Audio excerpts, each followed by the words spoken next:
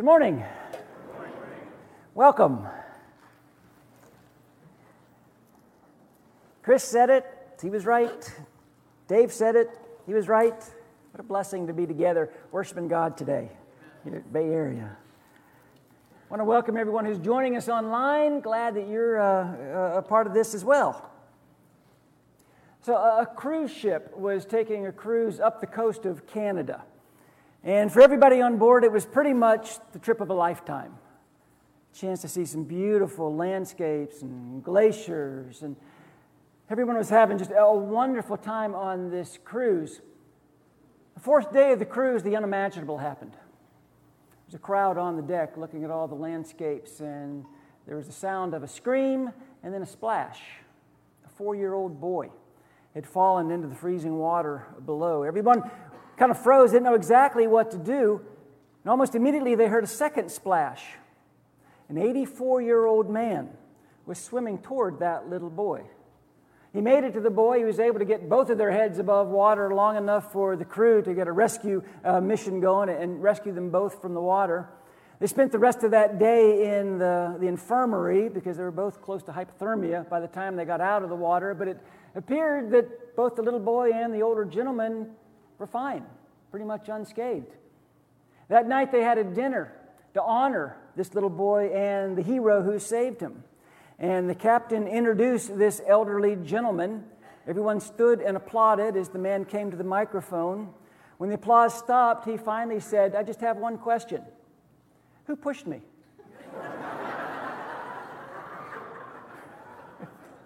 Have you ever witnessed someone perform a truly heroic act? Have you ever witnessed someone do something that was truly courageous and wondered what motivated them to do that? What pushed them to make that decision? What pushed them to take that risk? What pushed them to make that sacrifice? You know, what motivates Christians and churches? Not just to settle for where they are, but to cross the river and to enjoy everything that God wants us to enjoy. This is our second sermon in the series I'm calling Fearless. And we are taking a couple weeks this summer, and we are looking at the life of the Old Testament character Joshua.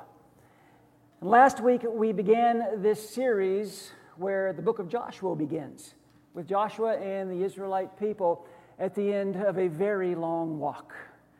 They find themselves again at the banks of the Jordan River, contemplating entering the promised land. And our verse from last week, our verse that is on your refrigerator right now, is Joshua chapter 1, verse 9. Have I not commanded you? Be strong and courageous. Do not be terrified. Do not be discouraged. For the Lord your God will be with you wherever you go. And I hope you thought about that verse every time you opened your refrigerator. Which, even if you're on a diet, that's several times during the week, right? Be strong and courageous. Do not be terrified. Do not be discouraged.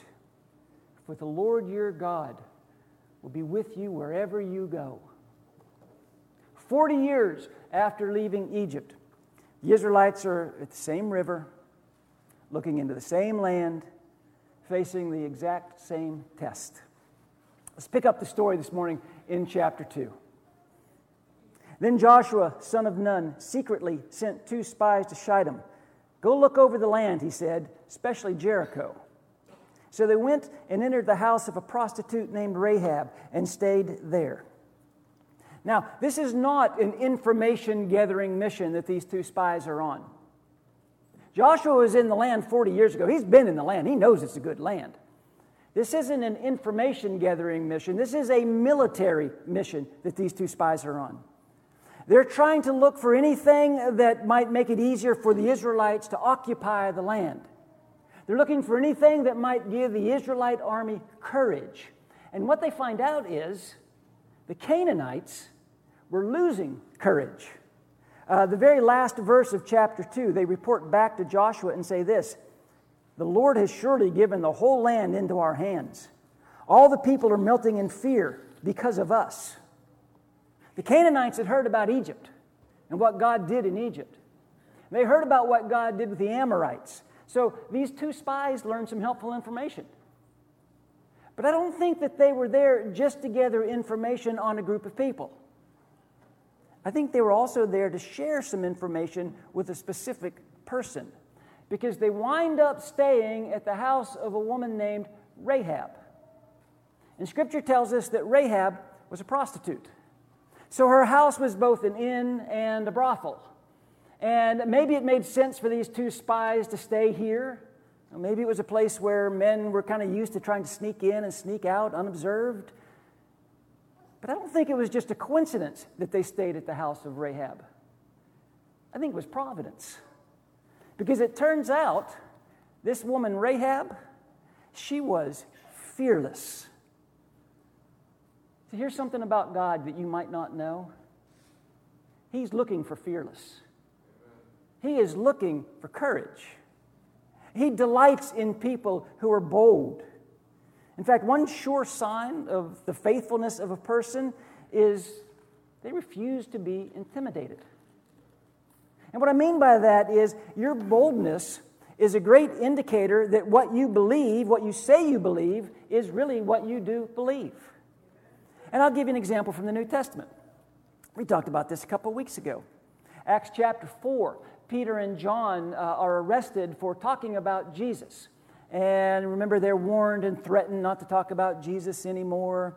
And in verse 12, Peter stands up and he makes that great statement, "Salvation is found in no one else, for there's no other name under heaven given to men by which we must be saved." The very next verse says this: "When they saw the courage of Peter and John and realized they were unschooled and ordinary men, they were astonished, and they took note that these men had been with Jesus." You can't be with Jesus and be a coward. Peter and John are fearless. Not because of who they were, not because of what they could do. They were fearless because of who they knew and what they knew Jesus had done and was able to do. One of my wife's favorite actors is Sean Connery. And my wife will tell you, Sean Connery is the best James Bond ever. And it's not even close. Now, she understands that there's been a lot of really great actors who have played that iconic role. And she understands that some of you might prefer a different actor playing the role of 007. She understands that we live in a free world and you can think whatever you want. And she realizes that you have the right to be wrong if you think Sean Connery is not the greatest Bond ever. Way back in the 60s, when Sean Connery was offered the role of James Bond, he jumped at the chance. And when he was asked why he was so eager to play that role, he said, "Because it gives me the opportunity to be someone better than I am." And isn't that what Jesus does? Doesn't he give us the opportunity to be someone better than we are? Jesus met you where you were, but he didn't save you to keep you there. He calls us to be the best possible version of ourselves. He calls us to live a life of courage. He wants us to be fearless. But of course, Satan doesn't want any of that. Satan wants to intimidate you. Satan wants to fill your mind with fear, doubt, questions. He wants you to come up with all those things that might happen, all those things that could go wrong if you were to ever step out in faith. I heard someone say once that Satan's goal is to scare the heaven out of you. I think that's probably pretty accurate. But we know that what we know, and we know that who we know, enables us to be fearless. By the way, kind of aside here, I have never met a woman named Rahab. I have never heard of a parent naming their daughter Rahab, and I'm not sure why. Because you know what? Only 2 women in Scripture are mentioned more often than Rahab. Mary, the mother of Jesus, Sarah, the wife of Abraham. In fact, Hebrews chapter 11, that Hall of Faith chapter, only 2 women are mentioned by name in that chapter. Sarah, the wife of Abraham, and Rahab, the prostitute. We remember what she was. God remembers what she did. So, let's get back to her story. These 2 spies think they'll slip in, they'll look around, they'll slip back out, no one will notice. But someone did notice. Remember, all of Jericho is on high alert because they all know about all the people on the other side of the river. And someone saw these 2 spies go into the home of Rahab. And they went and told the king. And the king comes and talks to Rahab. And he says, Rahab, you have spies in your house. I want you to send them out. And Rahab lies to the king. Rahab tells the king, they're not in there anymore. She tells the king, if you hurry, you might catch up with them. What she doesn't tell the king is, they're up on my roof right now. But they leave, and Rahab goes up to the roof and has a conversation with these 2 men before they go down to sleep for the night. And what she says is this. She starts her conversation saying, I know. Now, she has more to say, but I want to pause right here. She says, I know. It's the most important verb in the entire chapter. Because everything that Rahab does next, every decision that she makes next, every risk that she is about to take, and she's going to take some big risks, are all predicated on those 2 words. I know. Here's the rest of her conversation. I know that the Lord has given this land to you, and that a great fear of you has fallen on us, so that all who live in this country are melting in fear because of you. We've heard how the Lord dried up the water of the Red Sea for you when you came out of Egypt, and what you did to Sihon and Og, the 2 kings of the Amorites east of the Jordan, whom you completely destroyed. When we heard it, our hearts melted, and everyone's courage failed because of you. For the Lord your God is God in heaven above and on earth below. This is an incredible statement from this Jericho woman named Rahab. I know that God has given you this land. I know that the God you serve is the God of heaven and the God of earth. I know this. Rahab's absolute fearlessness is built on a foundation of outrageous faithfulness. She had heard these outrageous reports about these people on the other side of the river. She had heard that God, their God, could turn the Nile River to blood. She'd heard that their God could cause the death of the firstborn of every child in Egypt. She'd heard that their God could part the Red Sea so those people walked through on dry land. She heard about what this God did to the kings on the other side of the river, the kings of the Amorites. She'd heard about this God, and she concluded, He is the God of heaven and earth. He is the God of everything. In fact, Rahab actually expresses more faith than some of the Israelites who had seen some of these very things.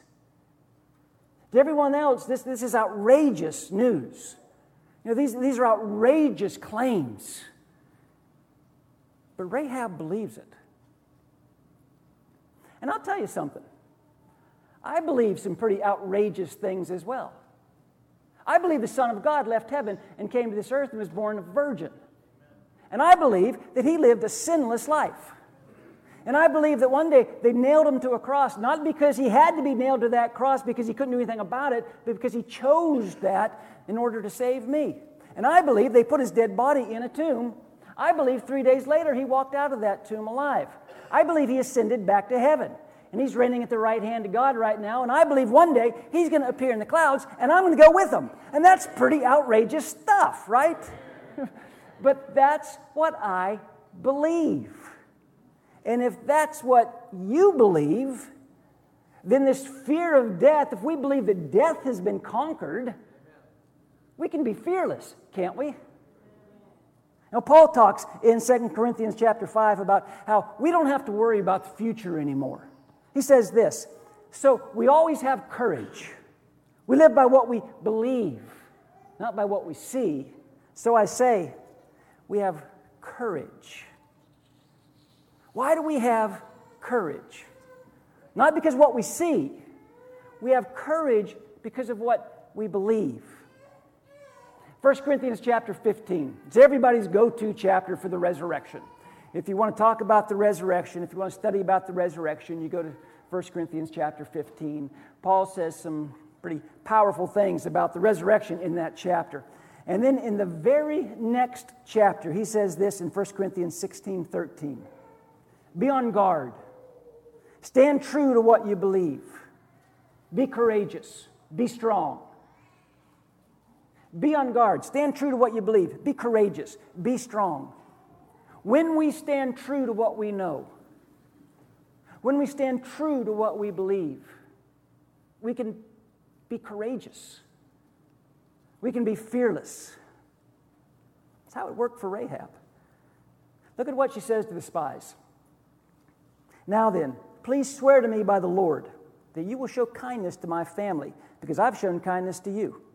Give me a sure sign that you will spare the lives of my father and my mother, my brothers and sisters, and all who belong to them, and that you will save us from death. Rahab makes a declaration of whose side she's on. She realizes you can't be neutral when you're talking about choosing a side in God's future. You've got to choose a side. And Rahab's decision, Rahab's declaration is stunning. She crosses over to God's team before God's team crosses over the Jordan River. And she did it at great risk. Because when she changed teams, her actions would be viewed as treason by her culture. And she knew that it was so dangerous to transfer her allegiance to God. But she came to the conclusion that it's much more dangerous not to transfer my allegiance to the living God. So get this. For a while, she had to live in Jericho. She wasn't on that team anymore, but she had to live in Jericho. For a while, we live here on earth. We're wearing a different jersey, okay? But we're living here on earth. If you're going to be fearless, you got to pick a team. And you've got to have the courage to let people know whose team you're on. And that's getting harder and harder to do. Because we are increasingly living in a culture that tells us, hey, you can wear your jersey as much as you want in your house, okay? You can declare your allegiance as much as you want, but you keep it to yourself, okay? Your faith needs to be personal. My Bible doesn't say that. Now, I should say your faith needs to be private. Because the Bible does say my faith is personal. I can't believe for you, you can't believe for me. But I've got to let people know whose side I'm on. The life that I'm living. People ought to be able to look at us as Christians, as followers of Jesus, and by the way we treat our morality, by the way we handle our finances, by the way we treat our neighbors, our family, our friends, our enemies, by the language that we use or don't use, by the places that we go or don't go, in ways that should be so profoundly different than the rest of our culture. People ought to be able to look at our lives and say, you've been with Jesus, haven't you? And they ought to see us as people of courage. I quoted 1 Corinthians 16:13 just a minute ago. I want to put it on the screen here because it is such a great verse. Be on your guard. Stand firm in the faith. Be courageous. Be strong. Let's say that together. Be on your guard. Stand firm in the faith. Be courageous. Be strong. Congratulations, you just said it like you read it. Okay? This time, let's say it like we mean it. Come on. Be on your guard. Stand firm in the faith. Be courageous. Be strong. Parents, you need to teach that verse to your kids. Be on your guard. Stand firm in the faith. You be courageous. You be strong. Because we need to be fearless, not just for our own sake, but for the sake of the people that we love. Rahab certainly was. Look at verse 17. The men said to her, "This oath you made us swear will not be binding on us unless, when we enter the land, you've tied this scarlet cord in the window through which you let us down, and unless you've brought your father and mother, your brothers, and all your family into your house." Now, I don't know if you realize it or not, but what they are asking Rahab to do is a huge risk. Don't you think that Rahab might have a neighbor or two who happened to notice that red cord hanging out of her window? Hey, Rahab, what's the deal with the red cord out the window? And don't you think out of all of her extended family, there might be that one person who's loyal to the king? Rahab was one nosy neighbor and one furious family member away from being executed. But here's something that Rahab teaches us. Courage can't keep the hope of salvation private. Can't keep it a secret. Rahab is not just thinking about herself here. She's thinking about the people that she cares about. And if you know, I'll say this, courage and love always go hand in hand. They always walk side by side. And if you know someone that you care about, and you know they don't really have a relationship with Jesus, you don't have a courage problem, you have a love problem if you're not talking to them about Jesus Christ. Now, how can we say that we love people and not share with them the greatest news that someone shared with us? Paul would say to his son in the faith, Timothy, "And so I solemnly urge you before God and before Christ Jesus, who will someday judge the living and the dead when he appears to set up his kingdom, preach the word of God. Be persistent, whether the time is favorable or not. Patiently correct, rebuke, and encourage your people with good teaching." Amen. Listen, everybody in Jericho heard the same report about those people on the other side of the river as Rahab heard. And I believe, and you might disagree with me on this, but I'll stand by it, I believe God would have saved everybody in that city had they responded with the same kind of fearless faith that Rahab responded with. Because God's desire has always been to reconcile people to Him. So here's a great truth from the book of Joshua. God looks for Rahabs. That might be shocking to you. Maybe it's shocking to you to think that someone like Rahab would be interested in God. And maybe it's shocking to you that someone like God would be interested in someone like Rahab, but He is. Because God never allows anyone's past to exclude them from joining His future, which is really good news. It is really good news for all of us, because all of us at one point in our lives were Rahab.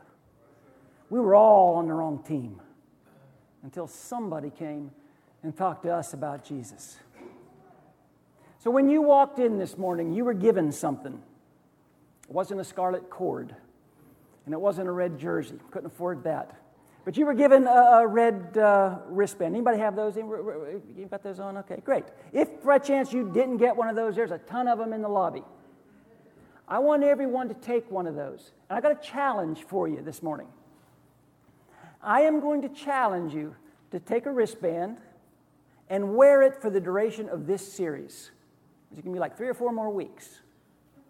And you might say, well, yeah, see, I don't like to do stuff. I don't like to wear stuff like that. You know what? I don't either. I don't like to wear stuff like that. But I'm challenging you. You know, if you don't, okay, I'm not going to, you can still be allowed in when you come, but I am going to challenge you for the duration of this series, wear this red wristband that says fearless on it. Because I want us all to be reminded of the fearlessness of Rahab. I want us to be reminded every single day, God is looking for Rahabs. God is looking for people who are willing to be fearless. He's looking for Christians. He's looking for a church who are willing to be as fearless as Rahab. Let's be those Christians. Let's be that church. Got a song that we're going to use as a song of encouragement. If we can help you in any way, come to the front. Let us know. Let's go ahead and be standing as we sing.